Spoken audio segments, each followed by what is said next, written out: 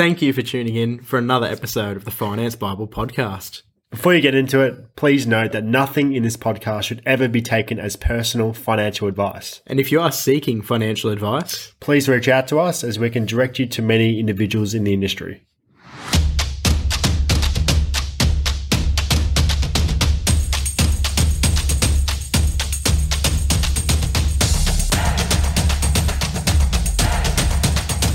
And welcome back to our Sunday session of the Finance Bible podcast. The Sunday sesh. The Sunday session. That should be the new name for them, I think. It's like a Sinaloa Sundays. Oh, don't get me started. Oh, Sinaloa, God. The old double bay pads. So good. So good. Anyway, today's a bit of a special day. Well, not really. It's a Sunday. But special being we're back with an informative podcast session, which is going to narrow in on one category. And today, mate, what is it? Introduce it. It's what to do if you are bad debt free. And bad debt free, please explain. Free of bad debt. Bad debt being credit cards, home loans to an extent, car loans, Zip Pay, Afterpay, PayPal Pay in 4. The list goes on. Now, Apple Pay is doing the buy now, pay later too.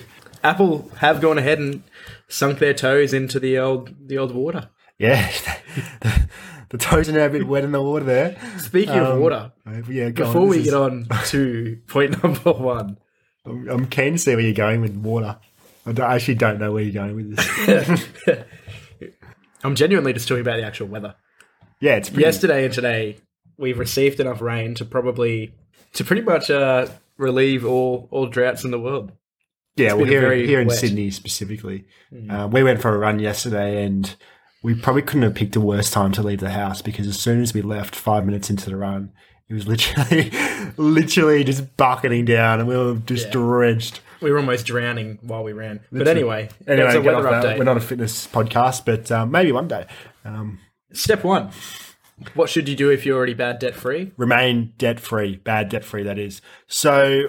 you do all the hard work by trying to pay off your debt and get to a position where you look at your bank statement and you're happy. You look to yourself. Well, you look at yourself in the mirror and you say to yourself, "I did it. I'm debt free." Calculating your net worth, you don't have to figure out what you've got and then subtract $500,000. You just go, "What I've got is what I've got." Exactly right. And the main thing is you want to stay like that. So don't go, buying a $200,000 car, taking out a car loan as soon as you become debt free. If you want to, you can, but make a pact with yourself to try and avoid getting into bad debt.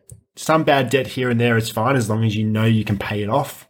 For example, using a credit card, because right now you're waiting for yourself to get paid and you'll be able to pay it back in 2 months, which is fine. But make sure you stay out of that debt. Once you're out of that debt, you're staying out of that debt. We've talked about it before. We've done an episode specifically on it. The rainy day fund. That's vital. It actually is vital. Especially if you are in a position where you might have that credit card in case your pay hasn't come in yet.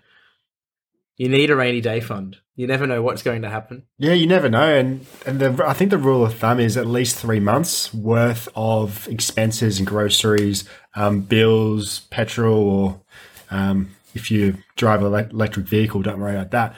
But at least 3 months of expenses that if anything did happen, you're okay.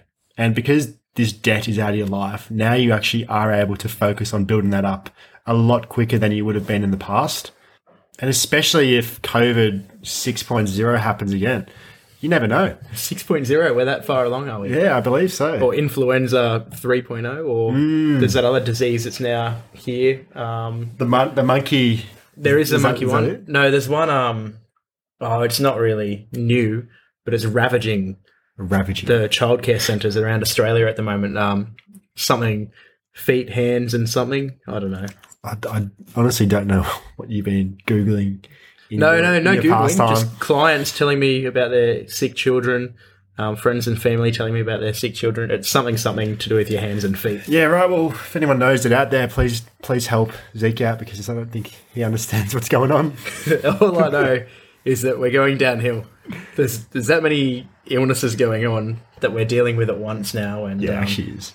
I mean, it's bound to happen when you get locked up and everyone hand sanitizes and wears masks for a couple of years, and then all of a sudden stop. Like all the bacteria and viruses. I still sanitize my hands in the gym. Yeah, at the gym, but that's a bit different. Oh, everyday life. Yeah. At work, we're a little bit of a squeezer.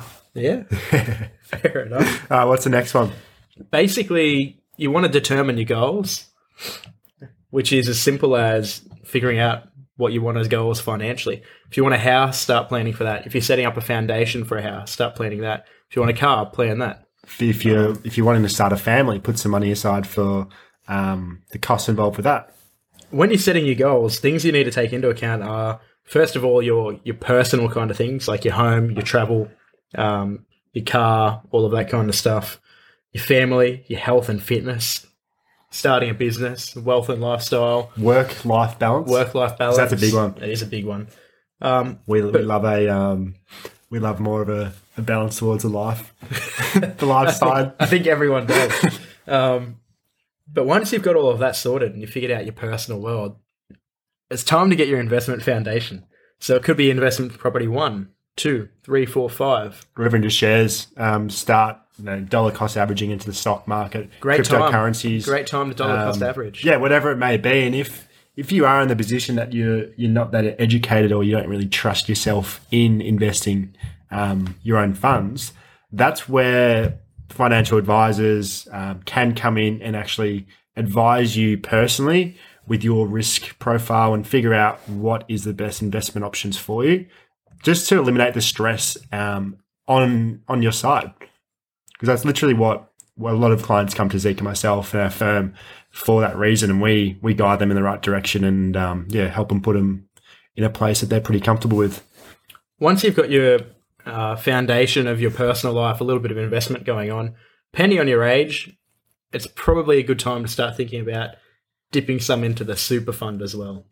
Yeah, well, the super's it's an interesting conversation because a lot of people, like we see, especially self-employed, don't contribute to their fund, which down the track, when you are getting to the pointy end of your working life, aka 60, comes back and bites you. So if you're younger and you are listening to this, just make sure you regularly contribute to your super fund if you are self-employed. If you're not self-employed, your employer, I'm sure, is contributing to your fund, so that's okay.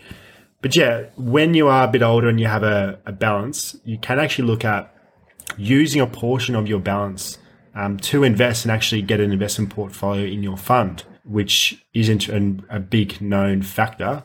Once you've done all of that, it's important to do a few simple things. Spend a bit, save a bit, invest a bit, and give a bit.